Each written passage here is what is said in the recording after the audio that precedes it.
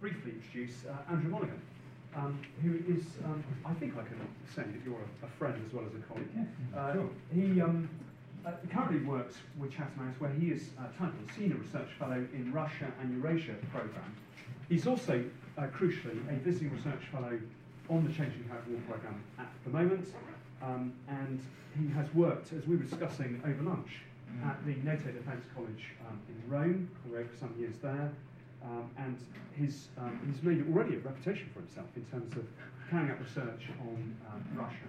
And contrary to those who think in the sort of policy think tank world that everything that's written about Russia or needs to be known about Russia is already known, you will get this afternoon a refreshing new take on a subject we think we all know about, and that I'm afraid many of us have frankly completely misunderstood. Andrew, thank you very much indeed for agreeing to talk. The floor is yours. Thank you, Rob, for that very generous introduction. Yes, I did wonder how many people would turn out today with Russia in the news and so forth, the drama we've had over the last year or so. And it's a pleasure to see the room full. Thank you very much for coming on this rather cold day. So I will speak for about 45 minutes or so, perhaps a bit less. What I would like to do in talking about Russia is to raise a number of different subjects that are related towards the main theme, which is the idea of Russian grand strategy. One of the things I have noticed over the last year or so, well, a bit longer, but over the last year or so, is the separation of Russia studies on the one hand and strategic studies and wider political decision-making on the other. It seems to me that the Russia studies often talk about strategy, but they talk about it in such a way that it is often running against the main themes of discussion in strategy, the strategic discussion itself. So strategy becomes synonymous with policy. It becomes, or strategy and tactics are often used interchangeably in the discussion about Russia. But at the same time, the strategic studies discussion, the international relations and foreign policy discussion will try to discuss Russia, but without a great deal of the expertise that is probably necessary for how Russia functions, who the main Russianists are, who the main political figures are, the officials, and the nature of the system within. So there's a gap that has tended to split, and the split has become ever more evident as we see the discussion becoming more partisan during the war last year. Just to give you an overview of what I'm going to say, some thoughts here. What I'm going to try to do is to put a foot in both camps today. I realise this is something of a risk because it probably means creating war on two fronts, which is not always a good idea, because both subjects are quite controversial, both Russia on the one hand and some of the questions of strategy. But I do think it's important to bring these two together and at least begin to unpack and examine some of the aspects of Russian strategy, Russian strategic thinking in this way. My particular interest really is the creation of power in Russia. It seems to me there is an overly ethnocentric approach on the first part, to see Russia, to mirror our own thoughts onto Russia, to not try to grasp the strategic environment that they themselves see, to over-invent Putin as this single figure that dominates Russia, this idea that he can get anything done that he likes, which on the one hand is perhaps understandable given his centrality to Russian politics, but on the other hand overlooks Russian political culture and ignores Russian strategic messaging. The thrust of my remarks, therefore, as you will see, are that Russia has significantly different horizons, histories and interpretations of international affairs. Yes, Putin is at the centre of a leadership team that has been reflected continuity over the last 15 years, but is evolving. He himself has led a consistent effort to reorganise Russian strategic planning and strategic thinking, which has been broadly in 3 stages. But like many others, both in Russian history and indeed elsewhere, including in the West, he and his leadership team have found strategy extremely difficult. A couple of caveats, perhaps, just to set up my defences before I before I continue, I'm not really going to focus much on the Ukraine war. Yes, it's important. Yes, it may come up in the Q&A, and yes, it may indeed reflect a more specific discussion of Russian military strategy, perhaps. I want to push a bit deeper into understanding how Russia works, how Russia functions, and how it is trying to evolve its creation of power to deal with the international context. Second, there are limitations in terms of understanding and knowing about Russian strategic decision-making. It's quite obscure, and some of the parts of it are highly classified. So I will mention, just for the sake of acknowledgement so that we know it exists, the defense plan that was submitted by Defense Minister Shoigu and Chief of the General Staff Gerasimov in January 2013. It's an important document. Indeed, it's considered by the Russians to be a system-forming document, and it is focused on trying to coordinate the agencies, 49 agencies across Russia, and also to provide a framework for understanding risks and evolving threats to Russia in the foreseeable future. It is also important to note that this document is a live document that has been associated with the National Defense Center. Now, I have no evidence to say that they are actually connected, but from what we see from the public announcements of them, they overlap almost entirely. The National Defense Center is the military the security institution that coordinates exactly with the defense plan. So, and indeed, this may be where we can find military strategy thinking. I can't go much further on that because, as I say, it's highly classified, but it's important to mention, I think.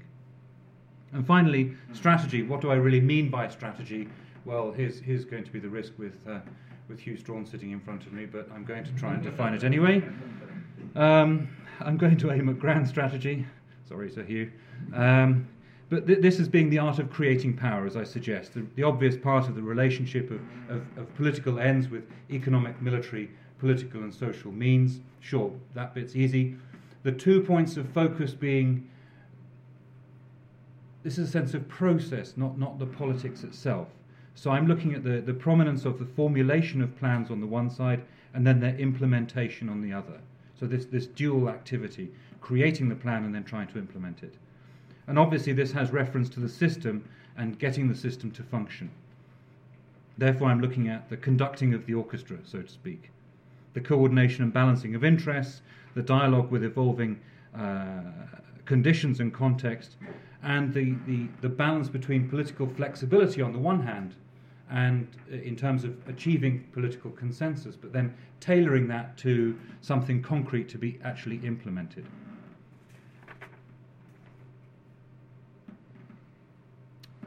Three thrusts, therefore. How is Russia evolving? I think that there is a background, an evolution I put up here towards mobilization, an evolution I can't quite nail down yet, which is from the more Soviet form of mobilization, which is a popular mobilization, if you will, a nation in arms, to a sense of more a nation armed. There's an important distinction to be made, which I'll try to elucidate. One of the things that might be interesting to discuss in the Q&A also is how this may compare and contrast to Western strategic planning. I suspect that this is certainly a position of weakness for me, but as I try and bring the Russian point in, we may be able to compare it and contrast with Russian strategic planning, Russia and the West. How much strategic planning is there actually to 2020 in the West? How are things done in the same way or not? I read yesterday, or I began to read yesterday, Major General Elliott's book, which I think is very interesting, High Command. And halfway through the first chapter, I had to look back on the front just to check that it was actually about the British and not the Russians. Because there are so many similarities between clever individuals working there, but the system creates certain problems. And I thought, wow, this is very interesting. So I look forward to pursuing that.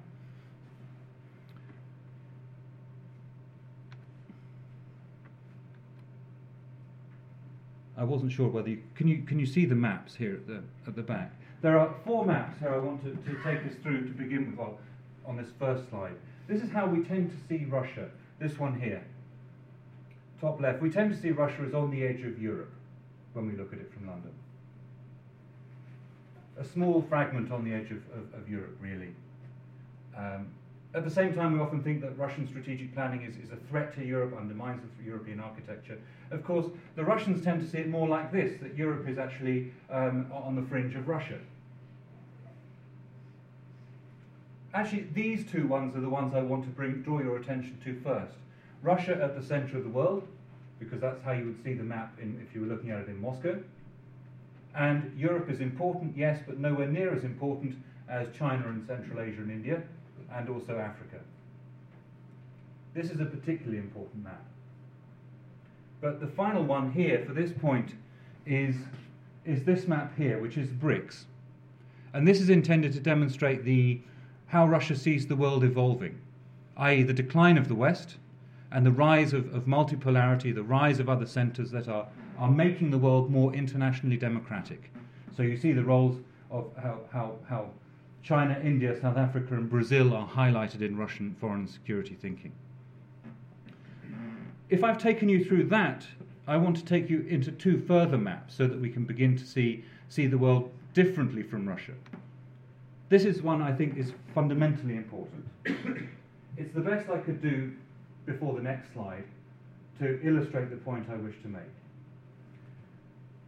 Everything looks familiar, except it's very, very different.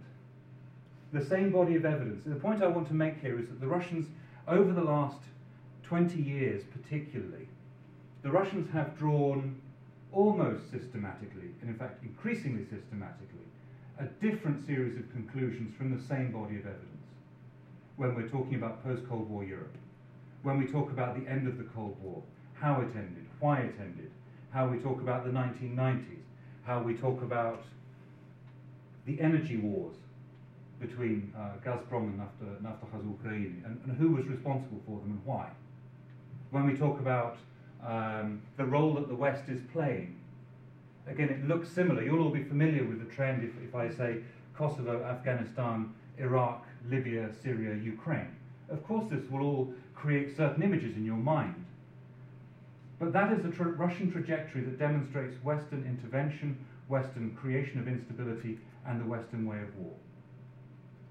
So I want, with this image, to start to pull away, to demonstrate that the view from Moscow is very, very different to the one in London and in Brussels. And the history is inverted not just for Europe, but also in terms of in dealing with its neighbours. To give you one small example, you could view that the war in 2014 and ongoing now in Ukraine as the third Russo-Ukraine war since the end of the Soviet Union. The first being in '94 and '96, when Ukrainians went to fight alongside the Chechens in Chechnya for Chechen independence.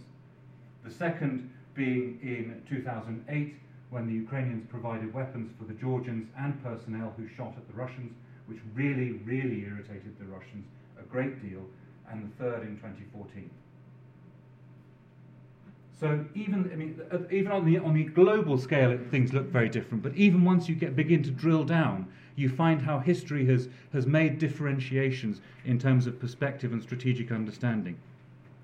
This is the preparation, though, for I'm not sure how you'll respond to this, but we're going to go for it anyway. This is a slide that hopefully develops and builds on that previous slide. It's a slide taken from a presentation from the previous Russian Chief of General Staff, Makarov. I won't go into the translation, but I'm sure you're starting to have a headache already. But I wish just to point out several differences in how they perceive security in the environment. The blue ships, aircraft and figures demonstrate how the US and NATO is encircling Russia. I suspect that you don't view it in quite the same way. Some of these parts you'll recognise. The red dots here are conflicts, areas of actual or likely conflict. Most of them we'll recognise, but almost all of them, the causes of which are understood fundamentally differently. And we are mostly blamed by the Russians for these. And then these are the lists. Oh, actually, there's another point. These are potential military flashpoints. Is undecided territorial possession, which is not really on our not really on the NATO threat perception or indeed the UK threat perception. Just to put up here, just a couple of the indications again of Russian strategic planning. The first and major military threat to Russian Federation, the attempts of the West to guarantee its energy security at the cost of economic and political interests of Russia. The second one, the collapse, the fall in strategic balance of forces. If, therefore, it is possible to say that there are some similarities, I want to emphasize this flip view from Moscow there. Because if you could say, as the NATO Secretary General did, previous one did in April last year, that NATO is surrounded by an arc of crisis, of which one part is Russia. If you look at it from Moscow, you are also surrounded by an arc of crisis. You are not surrounded by an arc of crisis in the West, East, South, and, well, in fact, as you can see, pretty much entirely. Putin himself said that there are increasing number of hotspots in the world, in Europe, in Southeast Asia, in Asia-Pacific region, North Africa, Sub-Saharan Africa, in fact, almost everywhere except Antarctica. Very interesting. The potential challenges to Russia come from a range of different sources, but predominantly from the West. The overall strategic environment is seen to becoming, as I mentioned, more multipolar, but therefore increasingly prone to conflict and rivalry, where there will be a struggle for regional leadership and influence. Three sets of interrelated problems emerge as a result. First, the likelihood for a conflict for regional dominance is most likely. This would be a conflict fought by second-tier powers, probably, i.e., therefore, not the United States and not China. But a second-tier power is one that, if you're in Moscow, you're thinking, I might well have to be drawn into this. I might indeed be drawn into this if it is for regional dominance. Indeed, the other part of this is the potential for proxy and third-party conflicts, again, at a regional level in which Russia has no option but to become involved. Much of what I'm doing here is I'm quoting specifically from Russian Chief of General Staff thinking, Russian military analysts thinking, security documentation, published official documents. The second set of problems is the arms race and the decrease in the strategic balance that I point to here. Putin himself said most of the world's leading countries actively upgrading their military arsenals, investing huge sums in developing advanced weapons. The Russians feel that they're in an arms race already. This for them could be, for instance, the UK ordering 2 new aircraft carriers. This also would be investment into high-precision weapons that, as Putin says, I quote again, you are building high-precision weapons that have the same effect, more or less, as nuclear weapons, and at the same time you are trying to negotiate people out of possession of nuclear weapons. Therefore, you will retain the strategic heights of command. You're also pushing forward a ballistic missile defense system that encircles and neutralizes Russia's strategic balance capabilities. And again, I just want to point to the difference in understanding here. When our American allies say, well, but we're retaining flexibility to develop in accordance with an evolving threat, in Moscow this is interpreted as inconsistency, unpredictability, and therefore destabilizing. And the final aspect of this third interrelation of problems in the environment that Russia is working in, the context of which environment Russia sees itself, is that the West holds sway, but with declining influence. Therefore, it has considerable strength, but it can't fix problems, and indeed it's going around creating new ones. The most recent examples being Libya, Syria, and Ukraine, where it has enough strength to create to rip the top off, but not to settle things back down. Additionally, this is a West that is uncompromising with Russia, and this is why I emphasize this point and where we'll lead towards mobilization, Russian preparation for a color revolution, is that the West threatens Russia with revolution, and NATO is expanding to its borders, destabilizing European security. Russian scenario is therefore extremely negative. It's a 21st century of instability. Russia is not ready for this, and the state recognizes it's not ready for this. despite improvements since the 1990s. And this is the whole point of the strategic planning exercise that we'll go into, and the context for the discussion shortly. I'd just like to jump ahead to introduce some of the people that we're actually talking about, because one of the points I notice in the Western discussion of Russian strategy, but Russia more broadly, is it's held in the abstract. We talk about Putin. We talk about Putinology, how Putin has lost his rationale or he's lying, and actually therefore you have Putinology without Putin, because we don't need to listen to him because he's lying or he's irrational, both of which is not true. So what I want to do is, because strategy is also about the people involved, I think. Here are 5 people, 5 individuals. I see some people nodding, so I know that some of you are Russianists, but you'll recognize the gentleman top left, I suspect. You might recognize the gentleman top right. I've put the names in because when I've been doing this briefing over the last year, the number of people who can actually recognize the others is next to 0. This is problematic, because these are the people who are producing and implementing Russian strategy. Nikolai Patrushev on the left, Sergei Ivanov, Alexei Kudrin, and Igor Sechin. Why is this team important? When Putin was interviewed in 1999-2000 for the book First Person, he was asked, who do you trust? Whose proposals do you listen to? Who will be on your team as you set it up over the next year? And he said, I think you've probably got here already, haven't you? But Nikolai Patrushev, Sergei Ivanov, Dmitry Medvedev, Alexei Kudrin, and Igor Sechin. 14 years later, the team is Patrushev, the head of the Security Council, Medvedev, ex-president and now prime minister, Sergei Ivanov, head of the presidential administration, Alexei Kudrin, chief financial advisor, informal at the moment, but effectively formal, and Igor Sechin, lead head knocker together or icebreaker, whichever you prefer. This is the they control all of the commanding heights of Russian strategic thinking. I'll come back to them shortly because it's very important. This is the new group of people, and it would be not surprising if people did not recognize them anyway. This is effectively mobilization. This is the system that is being put into effect to defibrillate the Russian system, which I'll come to shortly. Vyacheslav Volodin, Bocharov, Trutnev, Galushka, Zolotov, and Ragoshkin. These people represent different aspects of this defibrillation that I'm going to go into of the system.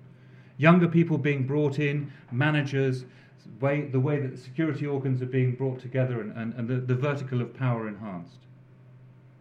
I've jumped ahead deliberately because I want you to keep bearing in mind these people while I'm talking. Now, I'm going to turn more briefly, and let's go over relatively quickly the commitment to strategic planning that we've seen from Moscow over the last 15 years. As I mentioned earlier, there are 3 stages to it. The first, 1999 to 2005, Strategy 2010. From about 2005 onwards to about 2011, you see a second stage. This is the stage that is based around the publication in 2008 and 2009 of a series of documents, the Long-Term Socio-Economic Development Plan to 2020, the National Security Strategy to 2020, and a cascade of other documents. Already you can see the horizon that is being shaped. So one is 2020. If you think that was in 2006-07 in preparation, that's 2 electoral cycles away, beyond 2 electoral cycles in Russia. At the same time in this second period, this second stage, you have an attempt to develop Russian strategic planning legislation. So the realization in 2006 that actually we haven't anything, we've got regional strategic planning, but we haven't got federal strategic planning. So you have the beginning of the process for the Foundation for Strategic Planning, which was finally signed off by Putin and Medvedev in 2009. This is the basis for the law on strategic planning that was finally signed into public domain last year. The third stage is, I think, a particularly important one. That's the one I want to focus on today. That's from 2012 onwards. And it builds on this. It's a sense of evolution and continuity from second stage. There's no direct split. It's leading through. So even though the economic crisis of 2008 and 2009 had a very significant impact on stage 2, the assumptions, the basic assumptions and the drive and the continuity is there. It's based on the May decrees. These are decrees that Putin himself signed into force when he was elected back to the Kremlin as president in May 2012. I'm going to try and turn this. Here we go. People have tended to see a big distinction and wanted to see a big distinction between the Putin presidencies and the Medvedev presidencies. In my mind, this is a mistake. These two men have served together for 20 years. They were the ones running the strategic overhaul. There is no great distinction between stage 2 and stage 3 because Medvedev and Putin ran them both. What happened with the May decrees, however, is that Putin took his election campaign and his articles from that campaign, which created a sense of, in inverted commas, legitimacy, because they had been backed by popular vote in the election. Now, it doesn't matter if you believe the official number of 65% or the opposition accepted number of 54% who won the election. Putin won the election. We can talk about democracy and the troubles thereof. But what I'm trying to get at is that the agenda that Putin took to the population in 2011-2012 is understood by the leadership team to have been given a legitimating vote by the population. These decrees are 11 decrees, mostly based on domestic development, with 2 or 3, depending on how you define it, on military and foreign affairs. It's a hugely ambitious scope, a sweep from big, broad generalizations that the foreign ministry will prepare a foreign policy concept, down to deciding certain details about the number of people who will be dying on the roads by 2018. A huge sweep from generality down to detail. Putin himself has acknowledged that this strategic agenda is unprecedented in the challenges that it offers, as a list of plans, as a list of goals, but at the same time, regardless of the economic environment or the political environment, this is an agenda that is going to be forced through.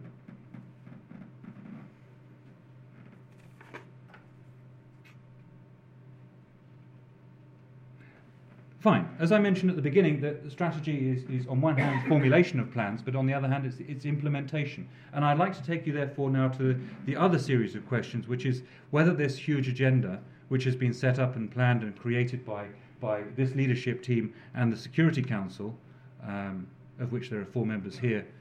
The Security Council, I probably ought to just say, is the predominant formal organ, official organ for bringing together ministerial resources and experience, expertise, authority. Medvedev is the only one on this body, permanent standing body, first tier, who is representing the socio-economic section. The rest is security. Foreign Minister Lavrov, as you see, but also Fradkov, Bortnikov, 2 intelligence heads, and Sergei Shoigu, the relatively new defense minister. This security council is the hub for decision making. I should have mentioned that earlier. But let's turn to the implementation, because for me this is where the Russians have faced their real problems, and this is where we need to look more deeply.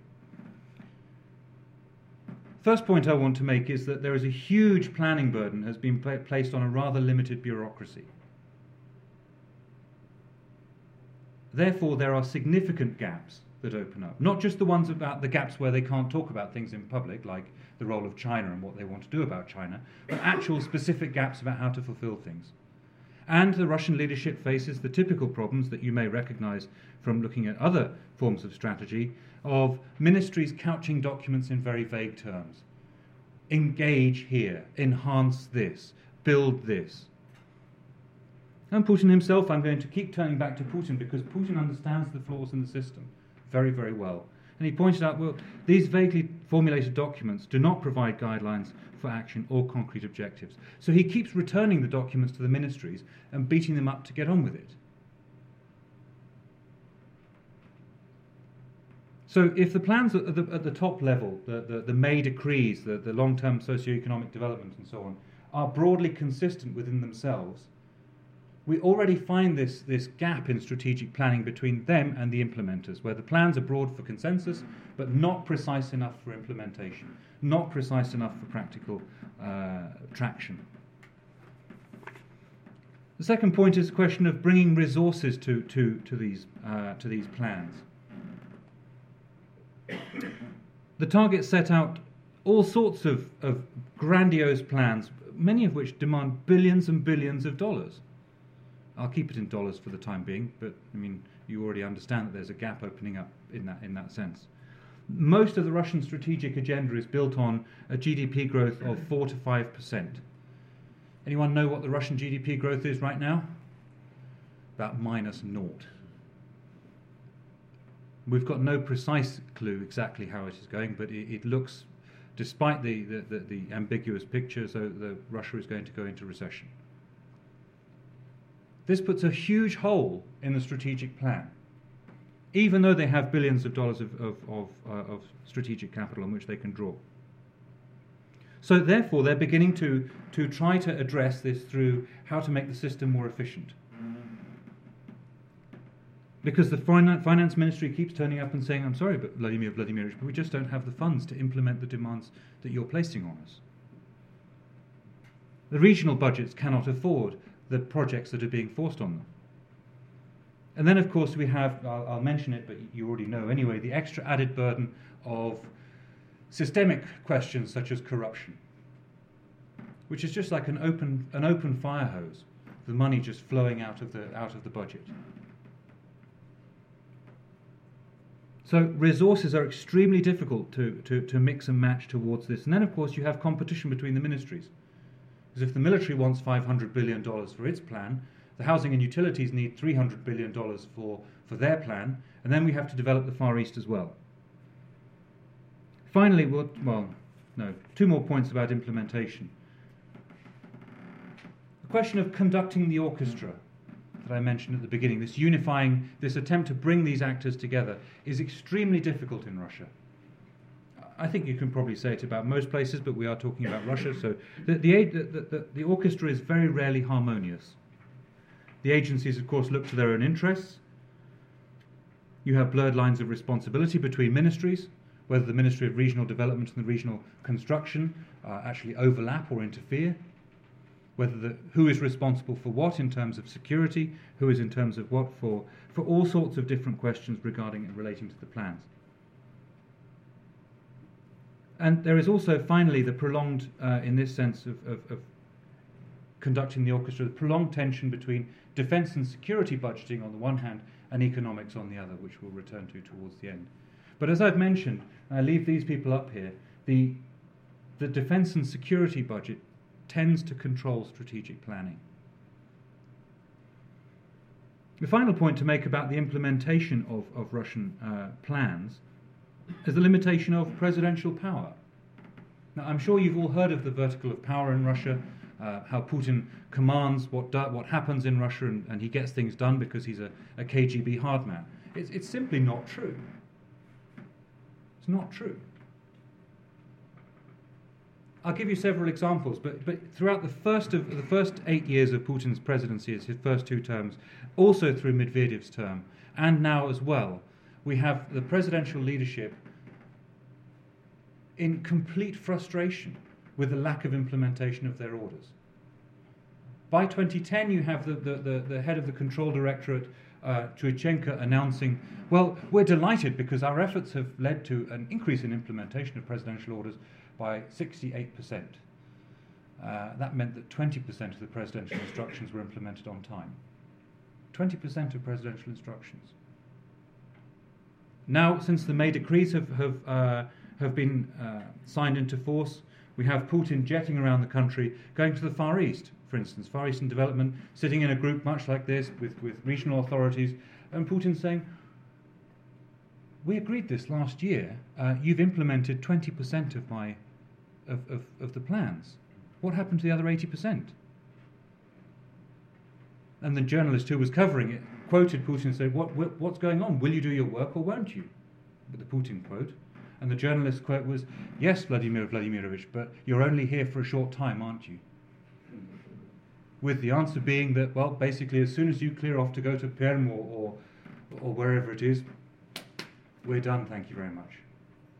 So the implementation of presidential instructions is perhaps one of the weakest points here in terms of strategy.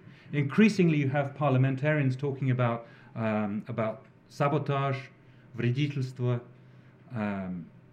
passive revolution within the bureaucracy, passive resistance, such that the law and strategic planning, which I mentioned earlier, increasingly is being shaped towards having legal and criminal responsibility for the failure to implement presidential instructions. So it will soon become a crime to not do what the president says. This is because the parliamentarians who are putting through this law say not a single one of the presidential instructions from May decrees have been implemented. Not a single one. This just creates paper. Right, so if that's, therefore, where I want to leave that part is that the system does not function. You have formulation of plan after plan after plan, but a great deal of difficulty in inserting it into practicality. So there is a political idea, but not a strategy. And this is why I think that Russia is, I'm going to use the term defibrillating, because I think that the Russian system recognizes, the leadership recognizes this, and is attempting to, given the understanding of the international environment, to defibrillate its system, to excite it back into some form of life. I did a little bit of research. My neighbour is a doctor, and she said, well, actually, the system cannot be dead, of course. Don't forget, you can't bring someone back to life with defibrillation. And indeed, defibrillation only works 2% of the time. I just leave that in your minds. 2 points, I suppose, 3 points I'd like to focus on with this defibrillation. And hopefully we'll move forward to see the people involved. First point is budgetary efficiency and cutting costs. You see increasingly a terminology being used about mobilization budgets, about emergency budgeting. And what you have is a move towards away from state budgets to program budgeting, to try to rebalance the budget so that you move away from this problem of having not enough here and too much there. So they become specifically program-oriented budgets. You then have assessment for excess use and failure to comply with budgetary law. So mobilization is tied up also with punitive measures. Something like 27,000 officials were sanctioned in 2013 for not knowing budgetary law and for falling foul of it. And that is not for corruption. So they are attempting to add mobilization measures to the budget. Isn't yet moving forward, but it will do shortly, I hope. The second point is this an ongoing rotation of official figures, and a subtle but important change in the structure of political and social power. Here we go. The rotation is intended to do two or three things, really. First of all, it involves firing individuals. Now, this may sound, well, yes, of course, someone gets fired for not doing their job properly. No. In the previous administration, in fact, in the previous two administrations, neither Putin nor Medvedev liked to fire people. In this administration alone, 4 have been fired for not doing their instruction, not fulfilling their instructions. These are ministerial level people, let alone the governors. So quite a change in how they're doing things. And the president is administering public denunciations, and then people are fired. Quite unusual, actually.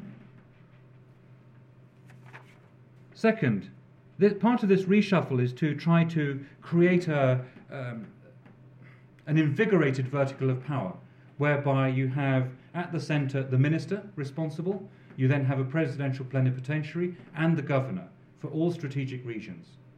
So you're reinforcing the vertical of power twice.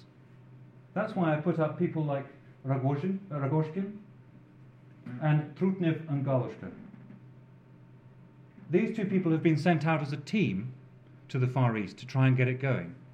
Both of them are highly experienced managers and carry political weight. Rogozhin is one of the ex-interior ministry and has been moved, he illustrates the Siberian district, but the same point, is that you're moving economic, social and political together to try and get things going. In certain districts that also involves security.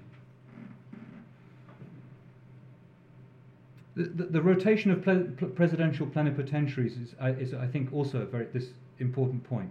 The third point is to create a series of para-institutional organizations. Again, something quite new. And this is why I have these three figures, Volodin, Bocharov, and Galushka. Again, I come back to try and illustrate the point here. Volodin is the first deputy in the presidential administration responsible for domestic politics. He's the guy that runs the show for domestic political developments. And he is at the core of setting up something called the All-Russian Popular Front, Narodny Front. This is an organization that is in effect para-institutional, as I say. It's not beholden to a ministry. It's not beholden to anything except Putin and society. And they have been tasked with monitoring governors, monitoring implementation of laws, formulating policy towards plans. So really, they've become an increasingly important part of Russian society. Russian political power, sorry.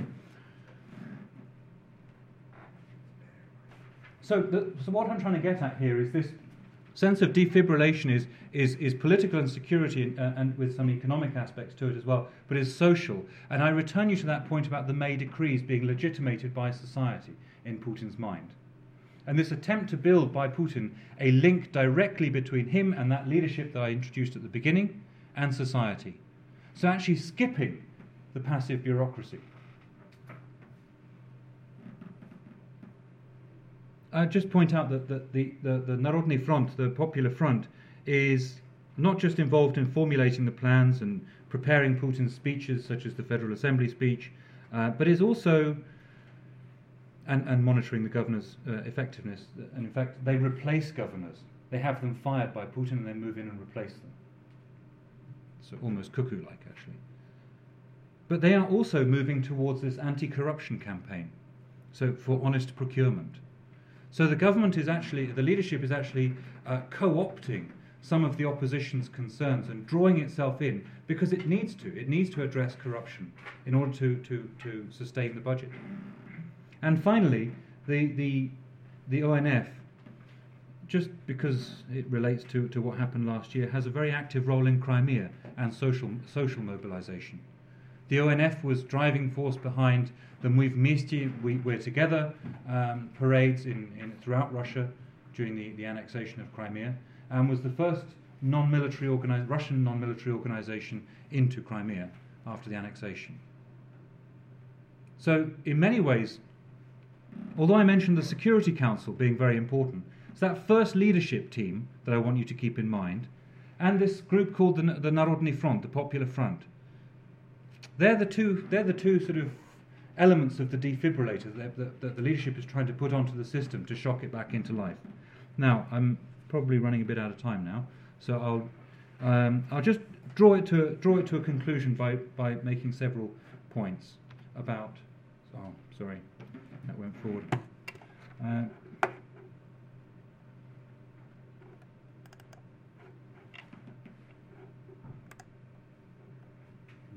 Okay. Well, hopefully you can see that. You carry on, I'll do it. Okay, thank you. This is the main concern. The fundament of what the Russians are up to at the moment, I think, is trying to color revolution-proof Russia. This is the photo I took at one of the demonstrations not long ago, and I draw your attention not to this part, the bit we recognise, but this part. And that is an orange snake. Orange being the colour of revolution in Ukraine, gripped in the black fist. That is the predominant concern. Now, of course, they have concerns about European security and enlargement of NATO and so on. But NATO itself is not viewed as a major threat. What is a major threat is a US-led colour revolution launched in Russia over the next 2 to 5 years. We see increasing mention of this. And why is this important? Well, first, you have the parliamentary elections in 2016, scheduled for 2016. Then you have the presidential elections scheduled for 2018. And what we have is this view from Moscow that an opponent, a threatening opponent, has launched wars of human intervention, wars of controlled chaos, wars of colour revolution, whichever of those three you wish to call them, deliberately to undermine regimes they do not like, bring them down and then replace them. And I draw you back to that list, of that historical list I mentioned of Kosovo, Afghanistan, Iraq, Libya, Syria, and now Ukraine. And this is, and the Arab Spring, of course, features very, very prominently in this. And this is what the Russians see the West preparing for them over the next 5 years. Now, nobody is saying, and we can come back to it in the Q&A, that there is not a serious problem in European security. Absolutely there is. But this is not the number one point for the Russians, because they don't believe that they started it. They believe that they were responding to NATO enlargement and the US involvement. They believe that they have seen in Ukraine an attempt to create colour revolution, war by colour revolution, and have succeeded. So it's a preparatory for what they're going to try and launch onto Russia. I'd be surprised if many of people in the room here agreed with that, but that's not my point. This is again trying to move away to see the strategic horizon from the Russian view. And as a result, the Russians have been trying to create emergency conditions to defibrillate their system, as I've called it, to prepare their society for that. Whether this be through economic measures, whether this be through social measures or interior security measures. I don't think, personally, that the West is trying to launch a colour revolution on Russia. But let me leave that to one side for a second. Strategy making in Russia is very, very difficult. This sense of creation of power is very difficult. But the manual control that they have at the moment, which is where Putin turns up to Perm or the Far East and focuses, specifically like the lighthouse, on you, that's real power creation. But like a lighthouse, it has to move on. And it moves on, it moves away, and then it comes down to you. And in fact, manual control can be understood in this way, that the blaze is really hard on you. Manual control is very tough, very serious. But it only comes round once in a while. So this is that ambiguity I want to come to in that. But many of the measures that they're implementing to try to defibrillate the system are not in fact necessarily working. For instance, it's unclear that the corruption campaign will necessarily resolve the problem or relieve the burden on the budget. It is unclear at the moment whether the rotation will lead to any greater efficiency in the implementation of instructions. It is unclear that the shift from state-focused budget to program-focused budget is actually going to settle in and be more functional and save money. So we're likely to see a continuation, in my view. I know it's easy to say continuity more than change, but we're likely to see an acceleration of this defibrillating process that, in my view, will move towards mobilization. They're already rehearsing mobilization. We have some of the people I put up on the photos here asking Putin. Shoigu asked Putin recently to have regional governors militarily trained and to rehearse mobilizing their region in case of war. We have the ONF, the Narodny Front, practicing societal mobilization. We have the finance ministry explicitly talking in public about the possibility for mobilization budgets. So, in my mind, this is where we are. This is where we're working towards with the Russians, and that is why I've spoken mostly about strategy and less about mobilization, because my work is effectively at the hinge of two projects, one of which I've spent a fair amount of time on, as you can probably tell, I hope, and the other which I'm just starting, which is this mobilization one. For me, therefore, strategy is very important to the Russian leadership. It's a consistent element of strategic planning and thinking. It's based in a team, but they have this political idea rather than a strategy because of the great difficulty of implementing planning. And their efforts to defibrillate this system are likely to make the system continue to function in the way it does, but under greater pressure. It won't make it any more pretty, probably not much more effective. So again, we'll have a sort of a version of the Russian phrase "некрасиво, зато эффективно," not beautiful but effective. Certainly not efficient. And on that note, I'll finish. Thank you very much for your attention.